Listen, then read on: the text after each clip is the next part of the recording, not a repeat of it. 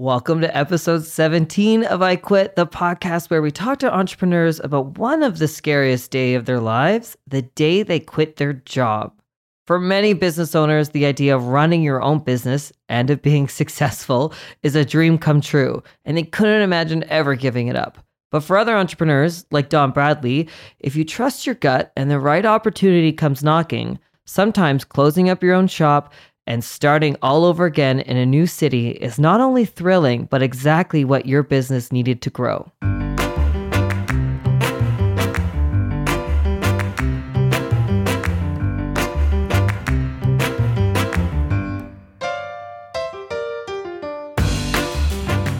Hey, Don Bradley, how are you? Good. How are you, Mike? Good. I asked this in another episode recently, but Don Bradley, that's your real name? Well, it's actually not. Oh, yes. Okay, good. Okay, good. Well, it is, but it isn't. So Okay. my birth name is Kimberly Dawn. Oh, okay. And a few people know that. And I don't have a straight answer from my parents still about why I go by Dawn. Oh, weird. Yeah. Okay. Like I have a cousin named Kimberly, which is kind of weird Maybe. that my parents Yeah. would call me Kimberly. But Don Bradley, I don't know. Sometimes maybe it's because you've made a business of your name. Yeah, I'm kind of a big deal. You're a huge deal. Not as big as Mike Morris. How did I book you? Thank you.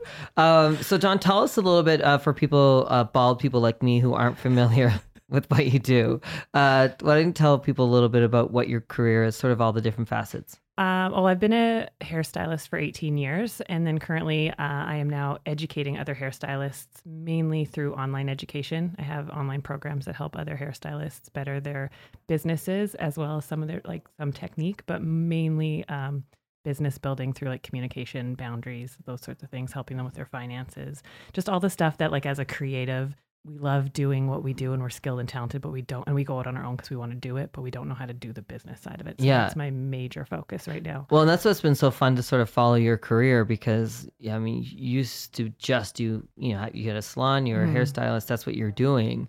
And then how did you end up sort of becoming a teacher of how to do what you were doing? Yeah, people just started asking me. Okay. Right. Yeah, it's like a real concrete path to success. Just have people ask you and then do it. Yeah. Yeah, it's just weird. Like my whole career, everything has happened by coincidence, which I hate to say because sometimes people are like, you're exactly where I want to be. Like, how do I get there? And I'm like, things just kind of fell into place. But I would say the biggest thing I did was just trust my gut and those pulls and that feeling of like, even though this decision doesn't seem to make sense or that it doesn't seem like the logical next step or like what the past has said what the success path is for this career, I've just gone with what my gut has pulled me towards and like kind of jumped off huge cliffs and landed on my feet. Yeah. Always? Always on your feet? Well, no. No. Actually, I always say like career-wise, Yeah. all the risks I've taken have worked out really well. Personal life risks, not so great. Great. Well, let's sort of talk about that in a way, because that's what when I'm thinking of guests I want to have on the show, I try to think of people who've sort of made this big decision to quit something. And one of those things is, I mean, you were living in Saskatoon, you had a very successful business, you were already very successful on Instagram at the time, and then you quit it all to move to Calgary. Tell us about that. Yeah. So I kind of have always felt like I grew up in Saskatchewan and I always felt like I was made for somewhere else. And then I kind of through life and stuff ended up back there and ended up self-employed and had my own business. And I remember, I think it was maybe my divorce that I all of a sudden realized like, hey, I don't think I want to stay here. And the reason why I ended up staying in Saskatchewan was because I got married. I remember I came back from traveling and was like, okay, 2 years, I'm going to save up some money. And if in 2 years I still want to go like see the world, because I'd lived in the UK and Australia, I'm going to leave. And then 2 years later, I was engaged. So then when my marriage fell apart, I was like, you know what? Opportunity isn't going to present itself. I have to go chase it. And I think that's the biggest lesson I've learned in my career and in my life is that it's not just things aren't going to just fall into my lap. I have to go create these opportunities. So I remember after my divorce and like life feeling in pieces, I looked at my commercial lease and I had a couple years left. And I thought, if in a couple years I still have this like pull to leave, I'm just going to do it. Because something's not going to just come to me and be like, you should move. Yeah. Like, it's not like I work in a corporate job that I'm going to get offered a transfer or anything. Yeah, I say that too. My boyfriend and I both own our own companies, and sometimes like I just wish one of us could get transferred, Right. just to like try living somewhere else. Yeah. Yeah. I feel like I'm a gypsy. I was brought up in a family that like loves like the security and the routine, and I'm like, I don't fit into that mold. So it was hard for me to kind of get used to. But anyway, so my lease came up and I was like, you know, I'm going to move to Vancouver or Montreal because those are bigger places. I was used to living in London, England, and then I lived in Sydney, and I was like, I'm made for a big city. So yeah, Vancouver, Montreal. Yeah. And so time went by, and then I met my boyfriend online, and he lived in Calgary. So I was like, oh, I guess so. So it wasn't, I moved for him, but also I knew I wanted to leave. So when we were It's figuring just that an out. excuse to get. Yeah, exactly. Okay. Just dragging him along Yeah, for the it's ride. fine. But that's, I mean, that's what I find interesting about sort of the passage of time, because in that sentence, you're like, so then I moved to Calgary. But that's a lot of decision making that went into it, because especially your industry is clients. So, and clients that weren't, you can't, if you're getting your hair styled in Saskatoon, you can't be like, come to Calgary now. So like, Yeah. were you scared as a business person, or was that pull to live in a different place stronger than trying to be a successful business person? That's really good to take me back to that moment, because it's so easy to just be like, look at how amazing it turned out. But going back, I've always been the kind of person who I don't think things through well enough. Okay. And it's kind of worked to my benefit, because if I would have really thought about, like, at the time, I think I was 31 when I moved. And, it seemed like, and I remember being advised by people like, this is career suicide. Like, what are you doing? Like, you're making great money. You have a business. You can grow it where you're at. Like, why would you just like stop and start all over again? But I just had this gut feeling like bigger and better things are waiting for me on the other side of this decision. And so even though everyone around me was like cautioning me not to do it, and it did help that I had fallen in love, and that like kind of helped sway me. But it also, we'd only been dating less than a year, and it kind of felt crazy to move my whole life for someone when he wasn't established and I was. Yeah, like exactly. I owned a house, I had a business. He had like just moved to Calgary. I don't know. It was just kind of one of those things where like I'm stubborn as hell. And when I put my mind to something and I'm convinced of it, I'll make it work. So I didn't have any clients in Calgary. I started using Instagram and like hashtagging YYC and being like, hey, like Calgary ladies, I'm moving your way. Like, can't wait to do your hair. And that was before Instagram really was doing much. And then to make like a long story short, I basically just like sat on our couch for 8 hours a day, like connecting with people on Instagram until I was fully booked. And within 12 weeks of being here, I was booked 3 months in advance. Wow. That's So, amazing. Working from my basement. Yeah. Oh, yeah. I forgot that you had the basement studio before. I looked at renting a chair places because I knew I wanted to stay self-employed. And once again, people are like, you should probably go be an employee. But I knew I'd piss off an employer in a year when I went and did my own thing anyway. I remember like going with Nick and like looking at places to rent chairs and being like, yeah, I need to be my own boss. But even when I'd look at these places, I'm like, but I need my own space. It's not even just that. Like, I need my own space to create this environment, this experience, this atmosphere that I'm going to offer these people. It's going to be different than anything else they've had. And I think that's what helped me become quote unquote successful, is that I created something that didn't exist quite yet. Yeah. So yeah, like it turned out really good. It could have gone really bad. Yeah. And it sounds, just listening to you, it sounds like you're a very savvy business person. And I know you to be that. Do you feel like you are? I find it always so interesting when someone's successful at small business. Where did that come from? Is that in your DNA somewhere? Well, my parents were business owners. They owned a Culligan water conditioning company. So it's not like they could really like speak to my industry. And that's why I've become so passionate about helping other hairstylists run their businesses, because I didn't know anything. And like every year at tax time, I would like have like crying fits on the ground being like, I don't know what I'm doing. Like, clearly I'm not cut out for this business thing. I'm really good at what I do, but the business side of things would totally confuse me. And so it's been since 2010 since I've been my own business. And so I've learned a lot through the last 9 years. But I don't know, when someone says I'm business savvy, it's always kind of like, oh, like I guess things have just kind of happened over time. But if I would have waited to know and understand business to go into business, I would have never done it. Oh, yeah. No, and that's, I mean, that to me, this podcast is all sort of about breaking down barriers that are preventing people from doing what they want to do. And I think that's the main one. Like my dad said to me the other day, like out of his 4 kids, of the ones that would run a successful business, it wasn't going to be me. Like that was never, you know what I mean? Like that's not, and I was like, yeah, I know, I still don't know really what I'm doing, but we're making it work. Like you figure it out, you figure out what things you need to hire out. Eventually you make enough mistakes with your taxes where you're like, I'm just going to get a bookkeeper, you know, like those sorts of things. And so it's not necessarily being an ultra successful business owner day one. It's taking those steps. And like a successful entrepreneur isn't someone that went to business school. Rarely do you see like a really highly, whatever you could define success as, I guess, but a highly successful entrepreneur is someone who like went to business school. It's usually someone who is like a visionary who knows where their weaknesses are and hires those things out to someone who's better at it. It's like learning to be humble and realize like, I'm not good at this, so I need to find someone to come be on my team who is good at it, can be better at it than me. Yeah. But saying that thing about your dad, and I'm so sorry if my parents are listening to this, but my dad said to me once, I never thought my daughter would be the entrepreneur. And I truly think he was thought he was giving me a compliment.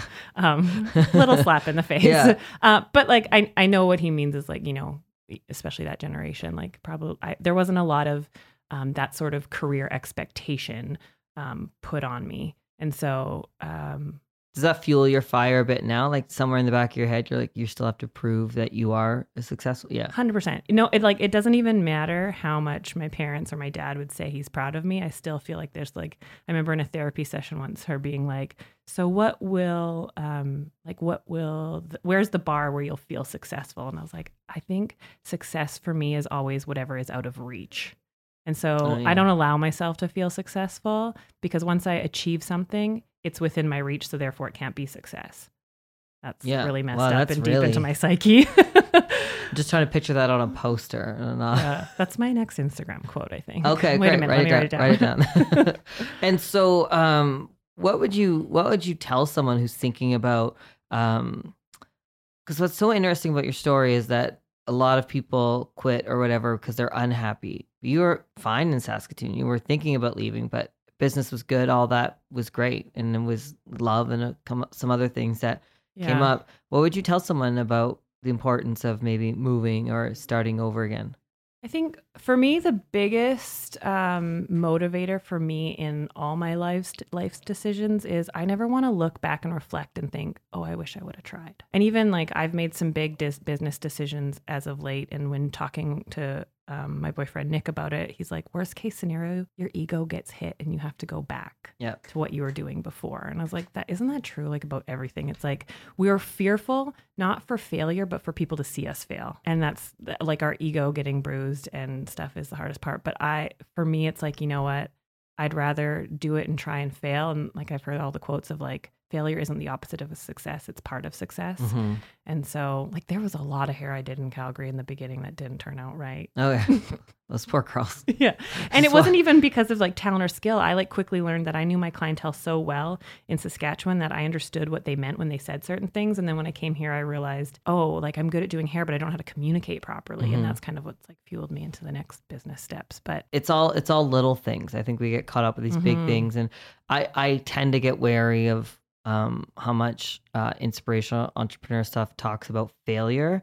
You know, there's all these, that's a part of it. Like failing is a small bump in a long road of being a small business. And I think if we talk too much about failure, that someone aspiring to be an entrepreneur or freelancer or whatever, it's gonna prevent them. But like failure, you sometimes you don't even notice that you failed until afterwards. That last thing didn't work. This worked. Like one of my events that I do, it wasn't until year 3 that I liked it. I was like, oh, the other 2 were meh. This was really good. Yeah. I was actually reflecting on like speaking things I've done. And I remember I was doing like talks with Rogers and one of them, like 4 people showed up and one guy left halfway through. Oh, no. And I like was talking and like watched him like stand up and like look at the snacks and then like kind of back out and then just like scoot out. And I was like, sorry, I wanted the snacks. Sorry. Yeah. And like realizing like, I remember feeling like, oh my goodness, I can't even like talk to 4 people and keep them engaged. Like, how am I ever going to be able to like inspire and encourage other people? And then now, like, that's 3 or 4 years ago, seeing like, spoke at Next Big Thing. I'm speaking at a conference in Orange County in November, and I'm doing these business classes and realizing like, if I would have let that one moment define or like stop me from trying new things, then I wouldn't be able to do the things and help the people and have the impact that I'm having now. Mm-hmm. Do you see yourself ever leaving what you're doing now, so quitting what you're doing now and moving or doing something different? Well, I'm kind of just into a new era of my business now where I'm not doing clients. so much as I'm just teaching and educating. So that's kind of like the newest shift in my business, is realizing like that gut feeling of like, this doesn't make sense to stop working in the salon, but I can't ignore that pull. And I think that's my biggest words of advice to anyone who's like, if you've got that gut feeling, trust it. Unless you ate something weird, then that gut feeling might be something else. Yeah. But I was going to make a gluten reference for you. Thank you. Oh, gluten, I miss you. But like, if there's something that's like, that doesn't seem to logically make sense, but you can't shake it, I stop going to other people and asking their advice, because people are going to project their fears onto you. They're going to project their insecurities. Or if you're pushing outside of their comfort zone, they're going to be like, maybe you shouldn't, because we all put ourselves and others in boxes. But if you can't ignore it, just go for it. And well, eventually you have to do it. I think a lot of times people will meet with me, or I know they want to meet with you and pick our brains and things like that. Eventually you can only pick so many people's brains. So you have to just do it. And hopefully when they're meeting with those people, they're saying, you just have to do it. Totally. I often say, like, I started this podcast because a lot of people were asking me, but like, I want to do this, but I don't know how to quit my job. And so I want to start telling those stories. And I'm always like, well, if you've reached out to a sort of stranger to talk about quitting your job, like, you're going to quit your job. Like, you're already so far down. Stop waiting for permission. Yeah, you're just waiting for me randomly to give you permission. But I did that too. I remember driving all around Calgary and like looking at these really tiny businesses. And I was like, well, if that person can sell spices on McLeod Trail, then I can write a blog, and you know what I mean? Or whatever. Like, anything is possible. Yeah. And it doesn't have to be something that's been done before. Like, some of the most successful businesses are people who forged their own paths. So stop waiting for permission or looking for someone else who's done it. Because like, if you go do it, you can be the first one to do it. And that's even better. I haven't read the book Blue Ocean, but I've heard about it. And it's all about like, have you No, I've been to an ocean. You've been to an ocean. Okay. There's a book called Blue Ocean. And basically it just talks about, if you feel like your industry is oversaturated, I'm going to totally mess this up. But basically that's like a red ocean if everyone's all doing the same thing, but you can be in your industry doing something different. Like escape rooms. Like, how many more escape rooms do we need? Yeah, maybe that. They're great, but like, enough. Yeah. And I haven't read the book, so I don't know how it is, but I bought it. And it's sitting on my shelf. So eventually. But I think forging your own path, stop waiting for permission, and just going with that gut feeling, and being okay if it ends up turning out a little bit different than you thought. Yeah. When you quit, what you're doing now is not why you moved here.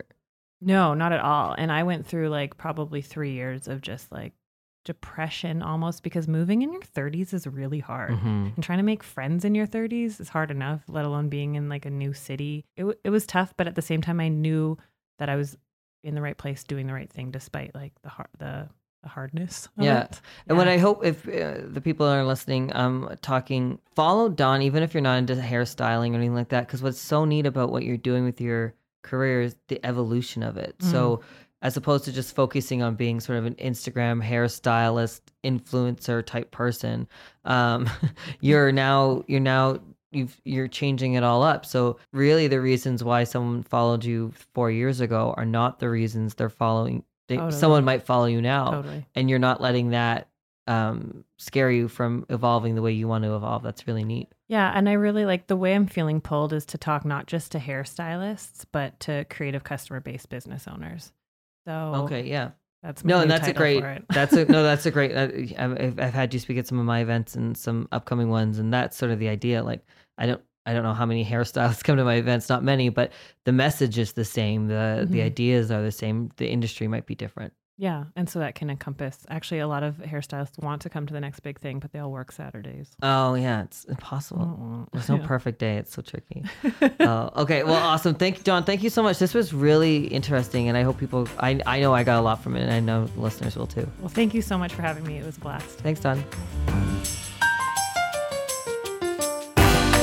Well, that wraps up this episode of I Quit. Thank you so much to my guest, Dawn Bradley. If you'd like to follow her on Instagram, and I really think you should, check it out at Dawn Bradley Hair. And if you have any questions or comments for me, my handle is @Mike'sBloggity. And check out our old episodes of I Quit at iQuitPodcast.ca. Until next time.